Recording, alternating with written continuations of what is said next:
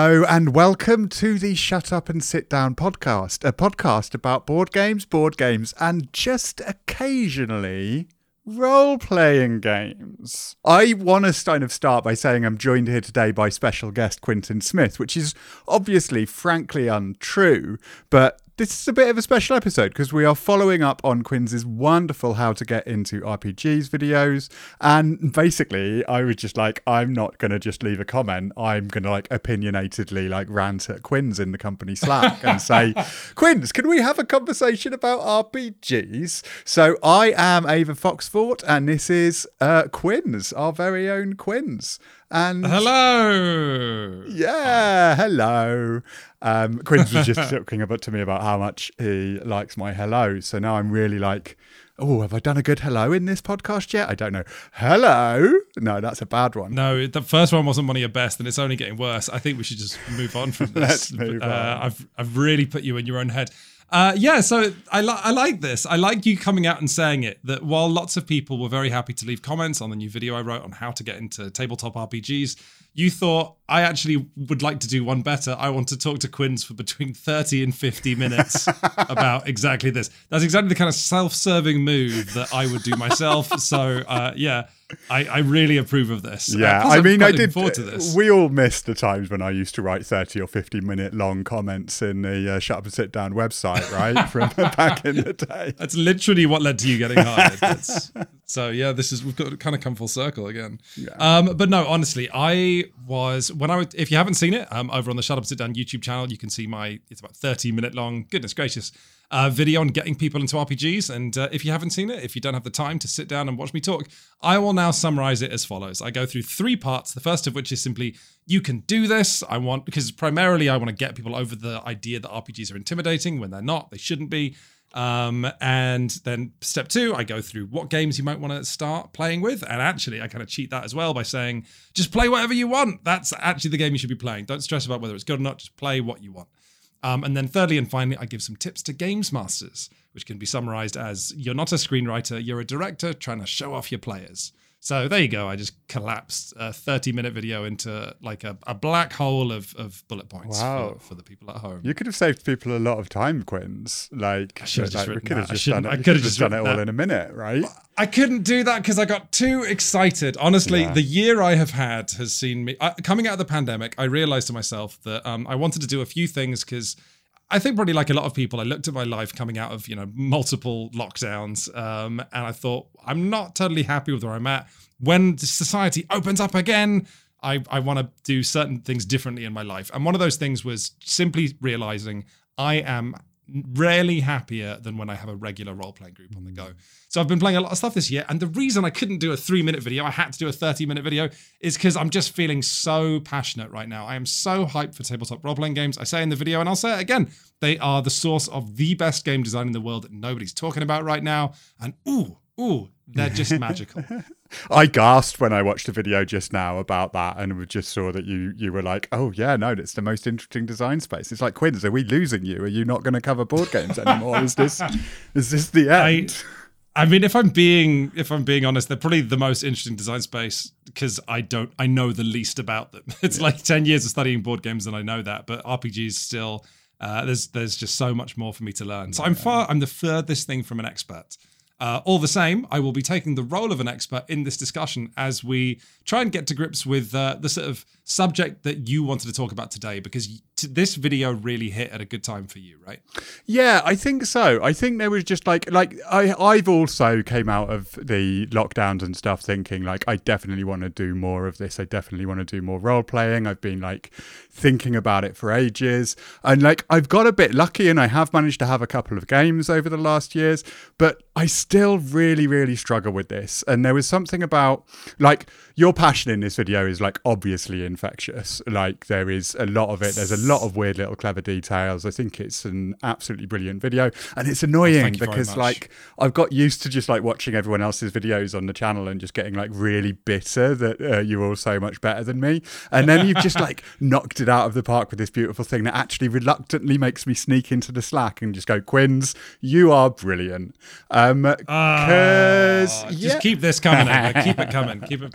But I think you hit the nail on the head about so many little details of what is exciting about it, what is off-putting about it. And like, to some extent, I'm kind of just responding to one thing that you said, which was just like, get out of your own head. Like, it is very easy to look at these things, look at the huge array of stuff on offer that looks incredible. And like, this has been the bane of my existence for quite a long time, is that like, I will see something, I will see a Kickstarter, I will see a product in a shop, I will see a book that someone's talking about, a Twitter thread where someone's talking about, oh, this is so exciting, look at this cool role-playing thing. And the pictures of these things are just like absolutely marvelous. Like, you've got so many RPGs with these like very beautiful pictures, like simple things like the Worldwide Wrestling is just wrestling. Like, do you not want to all be wrestlers? Like, and then immediately everyone knows what sort of stories they could be telling with that.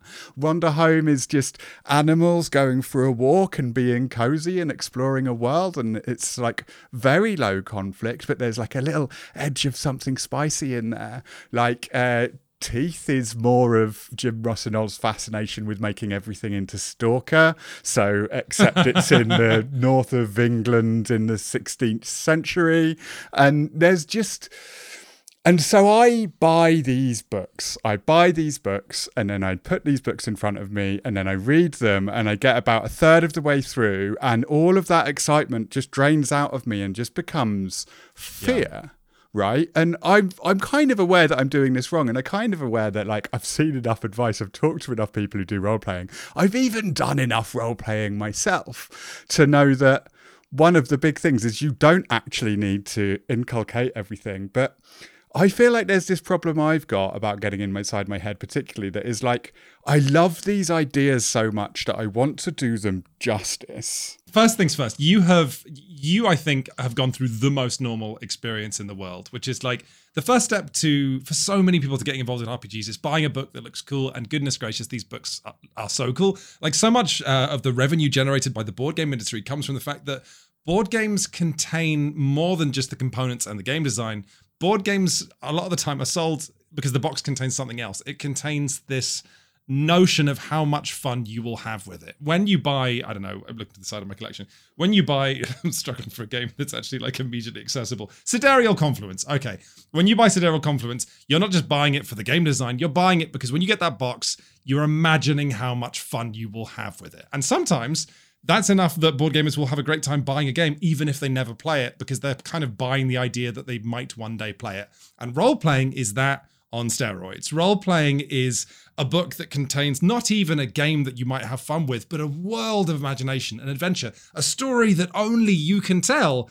But then you have to tell the story. You know, then there's like a huge creative barrier between you and what the game is encouraging you to do, which is, you know, leap headfirst into a world of imagination.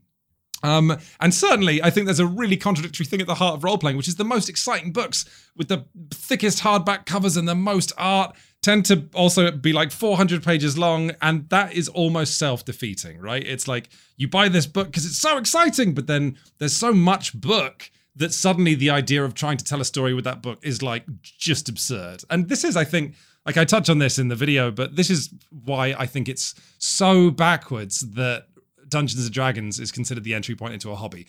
I love what Wizards of the Coast have done with D&D 5th edition. I love that there's a variety of really good starter sets for it. But I hate that, you know, if you skip the starter set or you want to progress beyond the starter set, you're buying with the D&D, with the Dungeon Master's Guide and the Player's Guide, a combined 720 pages of rules. That is absurd.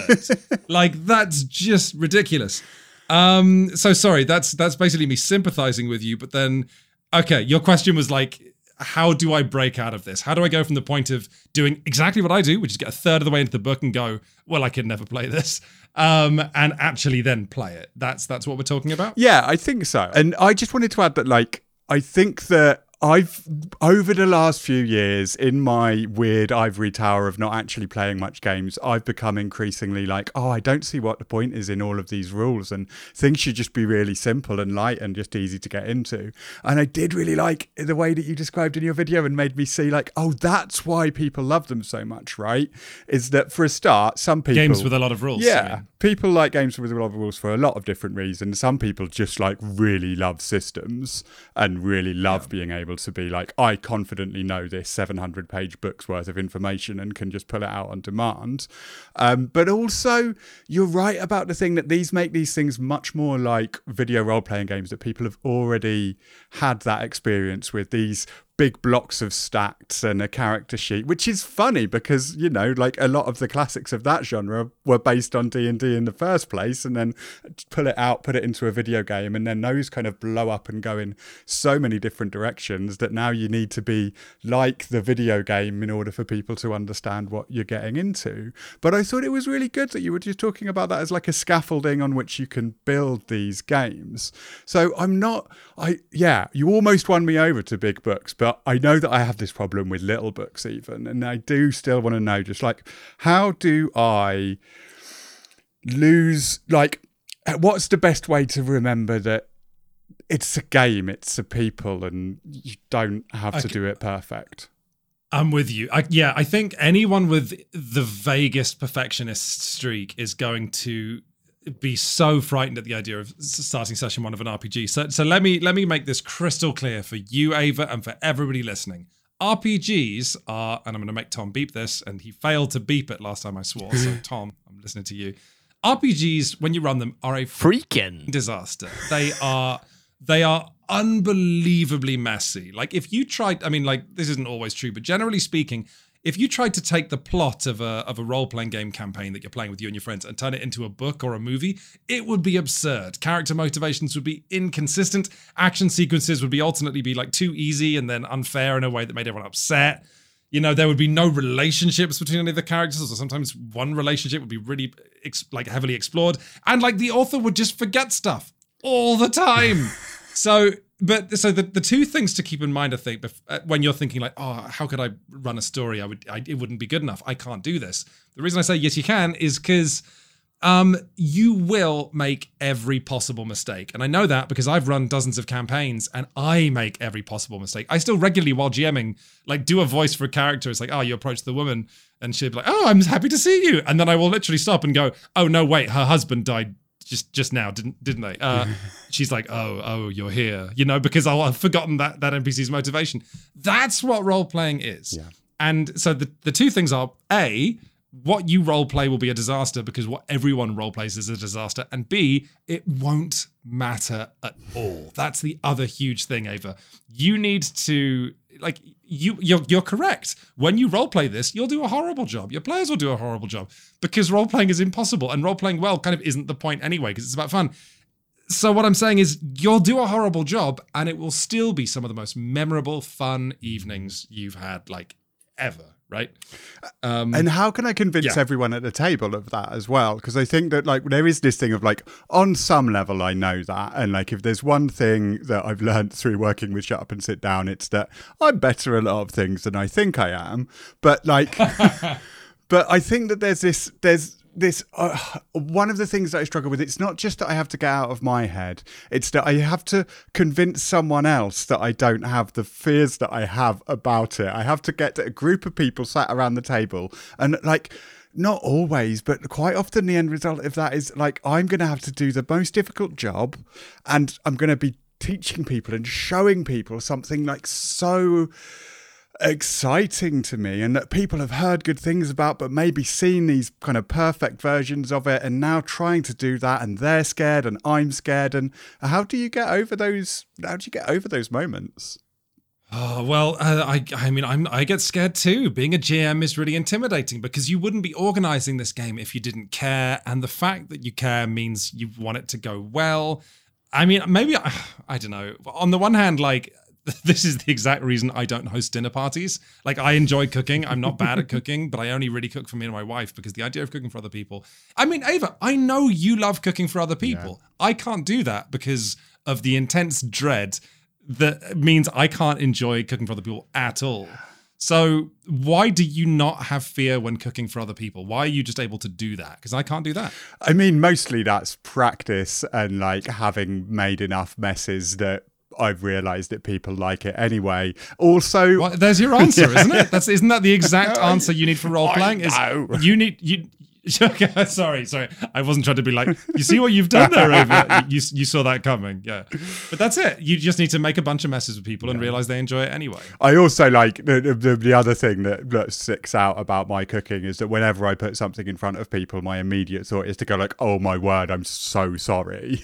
And then just bring it out onto the table. Look, everything went wrong. And then, so I never know whether people are being genuine about liking it because they might just be being polite because they know I had a bad time. It's so nerve-wracking. I hate that. One of the best tips I got for cooking ever was you can apologize about exactly one thing about the meal you've cooked. You can't if you go, I'm sorry, this is underdone and I should have done this longer and I forgot the garnish on this, then suddenly you transform the meal you just cook people into something that they see as bad as well. And you're making them do more emotional labor anyway. Role playing. No, that's really good though, because I think I do actually do that by default. There's always one problem that I can see with it, and I'm always like, I'm just looking at that, and everyone else is like, no, do you know what? There's a whole cake here. Like, there's this whole spread is what I'm looking at. Like, something being a little bit too salty isn't a problem. Oh God, this is too good a metaphor, Quince. You know what else I've discovered is that generally speaking, as a GM, when you go into it, you think, I can't make a mistake. This has to go perfectly. One of the revelations I've had this year is that players really like it when you sweat. Like, players don't like it when you're nervous or visibly unhappy, but so long as the GM is comfortable, I mean, this really is kind of like cooking, but if you're comfortable, players like watching, in my experience anyway, players like watching their GM be pushed to the absolute limits of the GM's ability. Like the games I've been playing recently, which are Spire and Heart, which kind of are two games set in the same world. Spire and Heart give player characters powers that are so ridiculous that, okay, I'll give you one example. I'm playing Heart right now. One of my players is a witch, and she recently unlocked the ability to, before the players do a journey between two locations, she can do some scrying, and she sees visions of 3 things, and she names what those 3 things are. The player does, and then I, as a GM, have to fold those things. Those are things that will come to pass.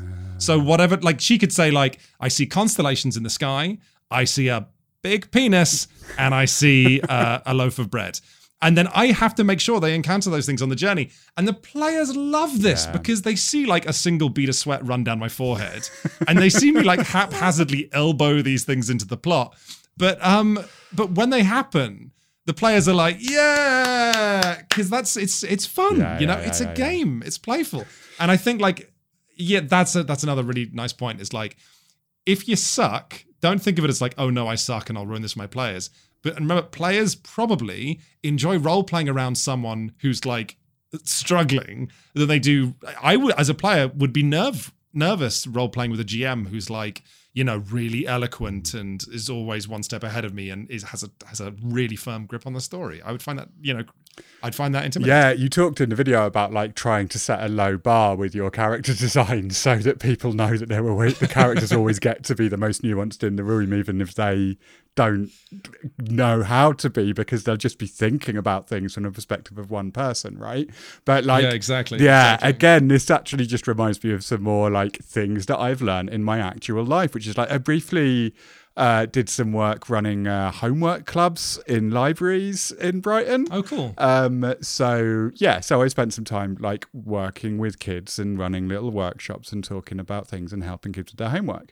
And one of the things that I realized was that if you go into that environment and you like try to be, well, I think most people can actually manage this, but if you are me and you go into this sort of environment and try and be like, right, these are the rules, we're all going to sit down and do this and be really hard, that didn't work at all. But if I went in there and immediately messed up, if I like confessed to the fact you went in there and your briefcase falls open and all your or just like someone asks me a math question and I'm like, oh, I'm really bad at adding, can you help me with this, right? Which is true, like I understand maths quite well, so I can still help with homework, but like the basic stuff of like what is 7 + 4 takes me longer than it should considering my age and the jobs that I do.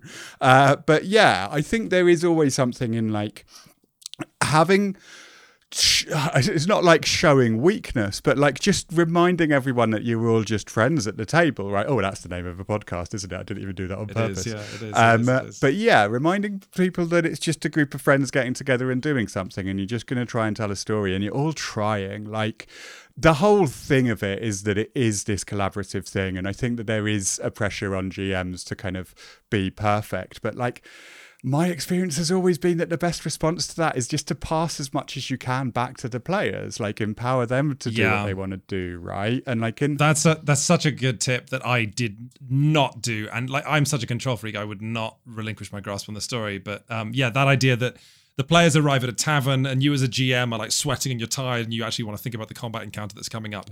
So you have to come up with something. Why is this tavern interesting? But if you just ask your players, hey, what's interesting about this tavern? Then they will leap at the chance. They will love being in that tavern, and they'll probably come up with something cooler. And I resisted that so much as a GM before. That was like anathema to how I ran the game. It had to be my world, and you're welcomed into it. Yeah. But no, it's so much better the other way. Yeah, and I think that there's really explicit ways that you can bring that into stuff as well. Like, 2 of the games that I have managed to take part in recently as a player over the last year or so, one of which is actually going on, is currently online and available for people to watch, but we'll come back to that at the beginning. Oh, yeah. But like, one of the games that I was in recently, the GM in the session 0, when we were doing character creation and working out all of the stuff and making these choices about what we should do, also just like directly asked us, like, what do you want to see? Like, this setting, what would excite you? What's a bit from a film that would be cool, or what's something that would you'd be excited by if you saw it? And like, this became something where we were challenging her and like saying, like, encouraging her to do increasingly wild things. It'd start like, oh, can our boat have like a dog hanging off the back in a little lifeboat, and like ends with, okay, can we do a heist, but it needs to be underwater and it should be overground. There should be like a really high class party going on. Oh yeah, and at one point I want there to be a sexy boat with a face. And like, if you ask me that as a GM, I'll be like, yeah, and write that down. And the version of that I will give you will be the most pound shot budget, but it's like, it would be like there's a frat party happening on a sandy like hill, and underneath it there's like a small pond. But that's it, right? Is that doesn't matter, because that's still mine. That's still me seeing you like rise to something that I've suggested. Also, the other thing is, one of the things you mentioned, and this is probably the best GMing tip I've ever actually managed to execute successfully, which is, you talked about not being able to come up with names. You made one of your characters be called Quentin, and things like that. One of my best ones is actually nicked from Tim Clare, who was a previous guest on the podcast. Does a load of writing challenges, and one of them was just like, write down 20 names, or as many names as you can write down in 10 minutes. And because of the fact that you're not looking for the one perfect name for this situation, you come up with 20, 30, 40, 50 names in that period of time. And I actually, at least once, on one of many like first sessions of a game that didn't run for very long, I just got all of the players to say like, hey, could we just spend 5 minutes writing down the names of people and writing down the names of places? And it gives players the opportunity to like set some of the tone, but also mean that when you do give someone a name, someone recognizes it as theirs. Like, it's equivalent to like playing the hat game version of monikers, where you're just writing things down in a thing. You get this bonus of being like, aha, I saw that, I pulled that out of the bag. Yeah, but then it's funny when like the villain shows up and they're called Frazzles, and you're like, oh no, I didn't want Frazzles to be the bad guy. Now we have to go and shank Frazzles. There was a weird silence in that, where the term shanking Frazzles just hung in the podcast air. I had a topic I wanted to talk about with you on this. So you have talked about your experiences with role-playing. I know you've been doing some one-shots recently. Yeah. And if the people new to role-playing, listening to the podcast, haven't heard of this, it's kind of a wild concept if you think about like how Dungeons & Dragons is traditionally thought of. But one-shot RPGs are role-playing games that are designed to be finished in a single night or a single setting, sometimes even just an hour or 2 hours long. And then you're done. And then you can play them again, or you can play something else. And often one-shots will have the ability to be like spread out over 2 or 3 nights maybe. But I know that you've had some very successful experiences role-playing one-shots recently. And to you, this has been kind of a way into the hobby. And and I hear it a lot that there are some games like Lady Blackbird is a good one. Very simple games that are kind of fixed and give everyone a character. Like there's someone's the captain of this ship, the Lady Blackbird, and someone's the goblin in the prison and so on. And I've heard that this is a very good way into role-playing because it's simple rules, a simple system, and it's over and done with quickly, so no one's signing up to a long campaign. Yeah. What I want to talk about with you, Ava, is the fact that I hate one-shots. I don't, well, that's a strong term, but like, to me, it's so... Let's talk about your good experiences with them first. Let's talk about, because I think you represent the sort of common knowledge or common wisdom, which is that these things are fun and they're good and they're accessible, right? Has that been your experience? Well, I think they're a thing that have their place, and I think that they do deal with one of the biggest problems that you've got with this, which is that generally speaking, you're asking someone, particularly like at the sort of age that the two of us are, asking people to be like, can you be free one night a week, one night a fortnight, one night a month at the same time so that we can all get together, and can people stick to that and not have to cancel it because of any of all of the thousands of crises that can happen to people in this day and age, or just being really tired and being like, oh, can I really commit to it? And I feel like one shot answered that question really well, and just like, look, let's just get together and do this once, and then maybe we can set a day for a time to do it again.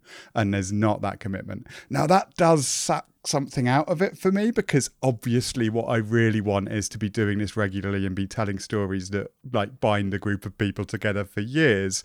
But I've struggled with it. I think it is difficult to make things sustainable, and people's lives change, and it is tricky. I am not the best person at that sort of social management, but one shots, yeah, that should be a really good way into it. And it's that there's space for people to design these small, tiny things. I guess the one-page RPG trend is also a part of that, although a lot of them are like so heavy on like asking you to improvise, but also they're all distillations of an idea. Like, can you be a clumsy space marine? Can you be a bear trying to steal honey? Can you know, you get that pitch right, and it means that people can engage with it and know what they're supposed to be doing. And I think that that's what one pages are super good for. It's the having a very clear purpose, a very strong start, characters that fit the scene perfectly, and then it's like, I don't know, it's like greasing a luge, and then you just throw the players down it, and you know it's going to hurtle along and get to the end. Distressingly, Ava, I've now realized that after that RPG video went out, I was texted by Kieran Gill and Jim Rossignol, two RPG designers, and friends of mine. They told me to play a game called Trophy, which is very good. It's picking up a lot of positive press, and that also breaks my rule of don't railroad the players, because actually, if you've got kind of like a short, focused thing, railroading players through multiple scenes is exactly what you want to do. I know that Kieran at least listens to this. So Kieran, if you're listening, I hate you for subtly pointing me towards where I'm wrong. Like, look, every rule is designed to be broken and all that. But listen, the thing that gets to me about one-shots is that one-shots work. Everything you're describing works. These are systems that are designed to work efficiently and well as tight little machines. I think the reason I say I don't like them is that for what they make up for in functionality, I think they lose some magic. And if I had to put my finger on where I most frequently locate the magic in role-playing, it's when players establish characters and then those characters develop, or they change, or they do something unexpected, or players just get to grips with them. That's kind of the heart of what you know role-playing traditionally is. And I think when you have a one-shot, like, you kind of, I don't want to call them just functional, because I've played in some wonderful one-shots. I have a really distinct, marvelous memory of playing Fiasco and role-playing one of the funniest, like making multiple people around the table cry with laughter as I had to role-play a guy who was coming on to his friend while they were watching Avatar. And that being like a narratively load-bearing scene as to whether I succeeded flirting with this like closeted guy or not. It was, and yet, like, as much as one-shots can work, for me, the the heart, the rainbow roads of role playing that I'm always trying to get on, trying to find, is it emerges when from week to week you sit down with the same characters and you really finally get to know them and you learn how they change. It's like the difference between, meeting someone in a pub and having a fun night versus living with someone and then learning what's wrong with them and getting them to grow. Is this making sense? No, to it's you? making loads of sense. And I think actually like there's a couple of things there that like bring it all together, because I think there's this thing of like, that's what I've been getting wrong with role-playing games in the big campaign sense, right? Is that like I'm really excited about these little one-shots that provide you with everything, give you a stock character so that people just know what they have to do. But actually what you do need to do is let people relax into it. So like a great one shot will provide you with all of the tools you need and all of the instructions to just make that refined. And I'm seeing that and I'm being so excited about that existing. But that's because I'm hoping for my bigger games to be like that. And maybe they can't be, because maybe the point is that they need to be that more fluid and broken and messed up thing, so that these things become lived in, so that these things really, really belong to the players. And that is not something you can do quickly. Like just getting to know a character, getting to inhabit a character, like getting to play a role is doable, but like actually you want people to care about these people for what they are rather than for the story you're telling. So maybe what I need to do is stop thinking about things as being like that and actually being like, no, I am just going to get people together and get people telling a story, telling something interesting and just making it theirs. And I think you've got the foundations of exactly what you want to do next, Ava. Okay, because you were talking about like, playing every week or every month for years. That's not how I play. I think even to me that's a little out of reach. What I do is I like campaigns that are like 8 to 10 sessions long. I think it's in Avery Alder wrote this in Monster Hearts, but scheduling your role-playing games like seasons of TV, is a really, really good middle ground between we're going to play D&D every month until we're 400 years old. It's like, no, maybe that's not going to happen. But what could happen is like what I say to my friends is, hey, can we be free every Tuesday night for 8 weeks? And like that tends to be pretty doable, at least among my friends. And maybe someone's missing in a particular week, but that's okay. We can muddle on with that with people. What about Ava? If you moved up from doing one shots to like 4 sessions, does that sound something you could do? Because 4 sessions to me is like you've got first session when nobody really knows who their characters are and it's a bit woolly. Second session, you start maybe finding who they are, and then sessions 3 and 4. You know who your characters are, you hit the ground running, and then suddenly it's session 4 and you've got your finale.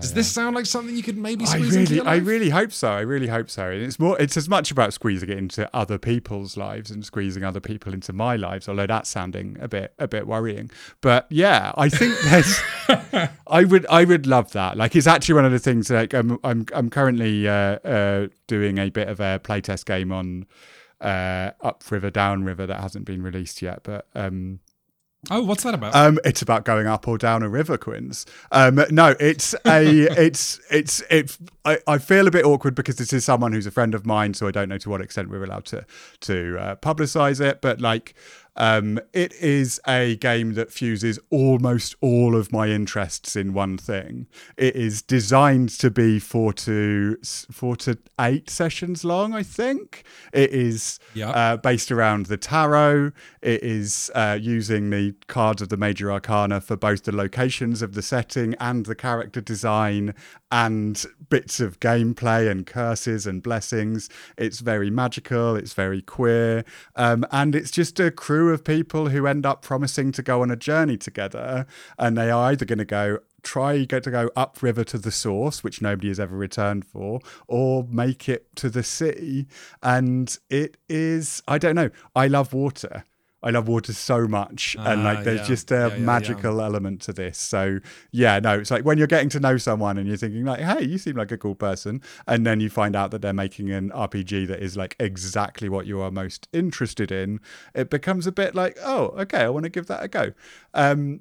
And yeah, and up, river, down. One of the things that appealed to me was that you can sell it as, look, we're going to go to 4 of these locations or 6 of these locations. I forget the details. And then there's going to be an ending, because getting to endings is so important. Like, having that. I think like that is something I would definitely say to people who are planning their first RPG sessions is try and fix an ending in place, or like an end of season 1.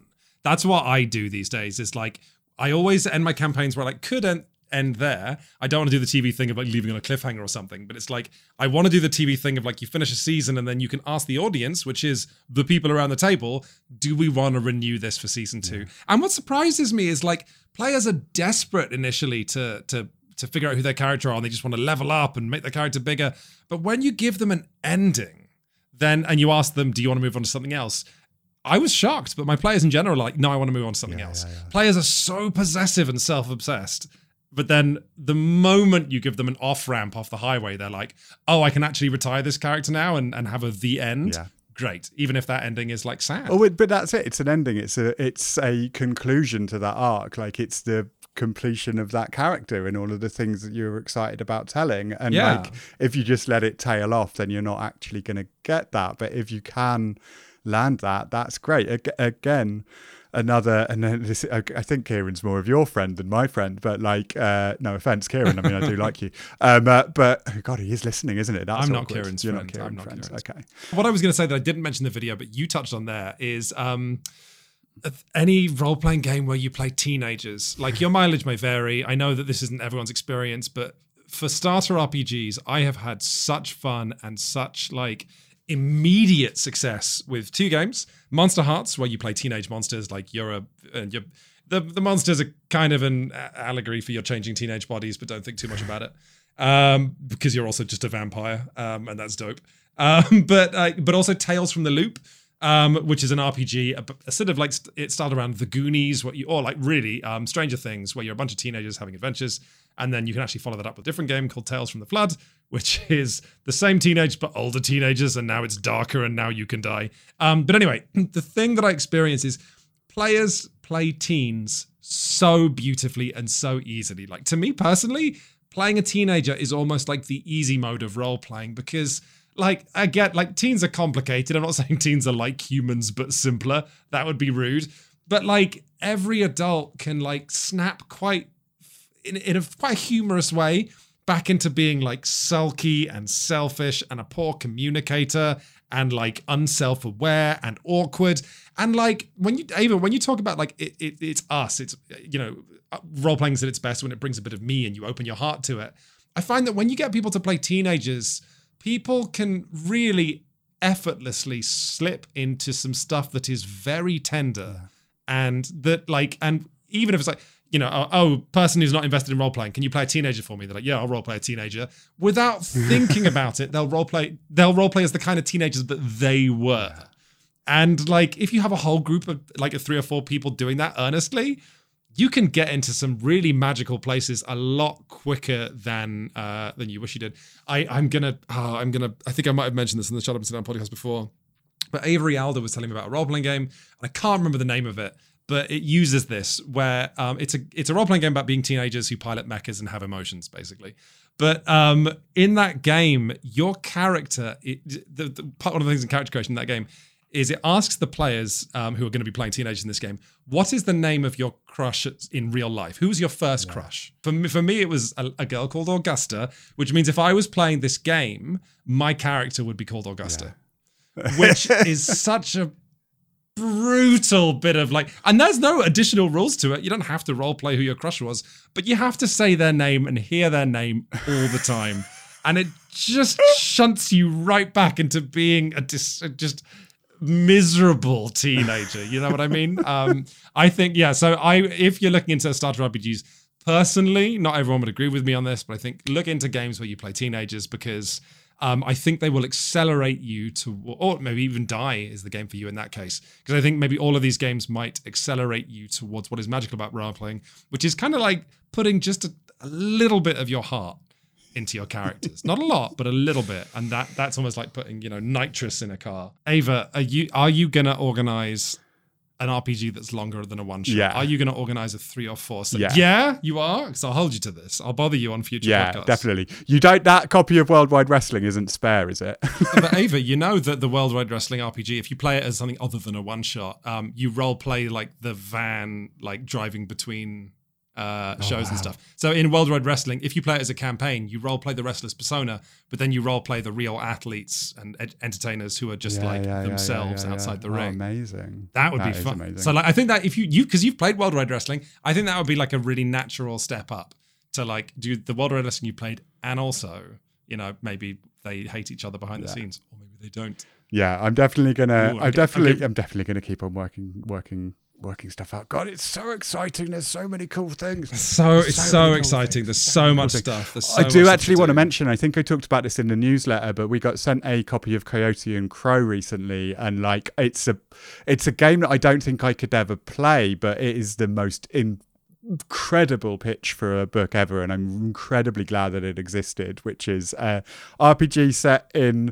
somewhat near future, but in a world where due to a natural disaster that changed the nature of the world quite a lot, Europeans didn't make it to Turtle Island / the Americas, and so it is set in the Americas in a future that hasn't been taken away by the European invasion, and it's written by Indigenous writers. It is the best book of world building I've ever had, and I just want to shout it out as if... Is it just like a sort of, is it sci-fi world building of like people speculating on, you know, how Native American society would yeah. It's essentially like an exploration of like alternate world Native American. So it does make it's got a lot of tips in there for how you can make this about you if you are a Native American yourself, and how you shouldn't do anything that is based on real world Native American people if you are just role playing, if you are not part of that community. But it gives you tips for how you can engage with this, and it includes an entirely, like, the society in it is fictionalized, isn't based on a specific culture, but it means that there is the room here for it's just so cool, and it's sad because it's a world that like has been taken from us, and I did some reading about that fairly recently. But like, I just wanted to mention it briefly while we're talking about RPGs, because they sent us a copy of this big, enormous coffee table book, and I can't review it because I'm probably not going to be able to play it. But reading through it has been one of the most fascinating experiences of this year. You know what? I almost pulled the trigger on yesterday and almost bought because it is just so my jam. Jiangxi Blood in the Banquet Hall. You know about that one? That's a role-playing game where all the players play members of a Chinese family in about circa 1920 in America. So you're in one of America's Chinatowns, and in the day you run a restaurant, but by night you fight Chinese hopping vampires. But also you will have to help each other, overcome the various curses you've got, and then presumably there's also family drama in there as well. So like, if you like me sobbed your way through Everything Everywhere All at Once, and feel like, and like this, what's funny is like I was steered away from Jiangxi because I thought to myself, I've played Legend of the Five Rings, I don't want to embarrass myself by role playing a culture that isn't mine anymore. But like, as surprise as RPG design develops, these books, like the Chinese American authors of Jiangxi Blood in the Banquet Hall, don't want people like me to stay away from their game. They want people like me to come and learn and be respectful and have a great time as well. So the book has sections like me that put all my fears that I will be accidentally mega racist to no, I've heard really, really good things about the sections in that book. Actually, that was something that I picked up at PAX U. I didn't pick up a copy of it, but someone was talking to me about it, and the fact that it goes into so in depth and so precisely in that stuff. But also, if you're from other, I think really it's intended for you if you're from other diasporic cultures around the world. Like, there's some stuff in there that's about how to tailor it to your own culture and to like make it so if there's people of color, of other things. Yeah, I believe that was what I was told. I'm really sorry if I've got that wrong, but my understanding is that there's some tips on like how to bring your own stuff into it if you are from a similar diasporic marginalized community. And I think that's really interesting. And and again, that was in Coyote and Crow, was very much like, if you are a Native American, you can think about how your people, your culture would have been in this, like how put stamps of yourself into this stuff. And I just didn't want to get to the end of this without saying, like, yeah, RPGs are, there's such exciting stuff happening, and so many like creators of color and people from around the world who are making really creative things based on entirely different worlds, and like we don't have to stick to like Western mythology fantasy. And yeah, I'm really excited for what's going to be happening with RPGs, because it's been exploding with wonderful ideas over the last decade. We all put so much effort into, you know, bringing more diversity, you know, more minority backgrounds into things like video game design and board game design, that, like, you know, it's not perfect in RPG design, but when you get into the tabletop RPG space, so often it's like looking into the world of tomorrow, you know, where like there's so much more queer creatorship, there's so much more people of color making games, you know, it's like, and that is reflected in games that aren't just more diverse, but are like so different and fresh and exciting. And I think this is why I get hooked on TTRPGs now in the year 2022, is because, like, you know, it's that world we're all striving for is in some respects already there, you know, like of just, we all want different games made by different people, and they are right there in the role-playing space. And that's just so freaking great. Sorry, Tom, another beat for you. Ava, thank you for talking to me about role-playing games. Thanks. I'm going to be I'm going to be bothering the hell out of you if you haven't started a little 4-session campaign or something soon. So you've done great. No. Well, that's fair. That seems reasonable. Thank you for letting me just rant and ask questions for you, and slowly reveal I have actually been playing enough role-playing games that I probably should be out of my head by now, and I kind of know all of the advice you were going to give already. But like, oh my word, thank you for talking to me about it, because I hope that everybody listening is half as excited as I am about role-playing games, and maybe like an eighth as much excited as you seem to be about role-playing games, because my word, stressed at the minute actually, Ava. I can't find I want to play a big robot campaign, but I can't figure out what setting. And Lancer is good, but it's kind of very combat focused, and then everything else I find that I like has like no combat, and I really need like a traditional indie or Tridindy or Trindle or whatever it's called, and that's just, I don't know what I'm going to do. I'm sort of imagining Tom fading up the music now, but like I just want to put my friends in big robots, but the systems, we can't end this with a long discussion about how we don't know what games we're going to play, but yeah, fade up the music. Why? What's wrong with that? Because we said that you just do what you're passionate about. Just do what you're excited about. Like, oh yeah.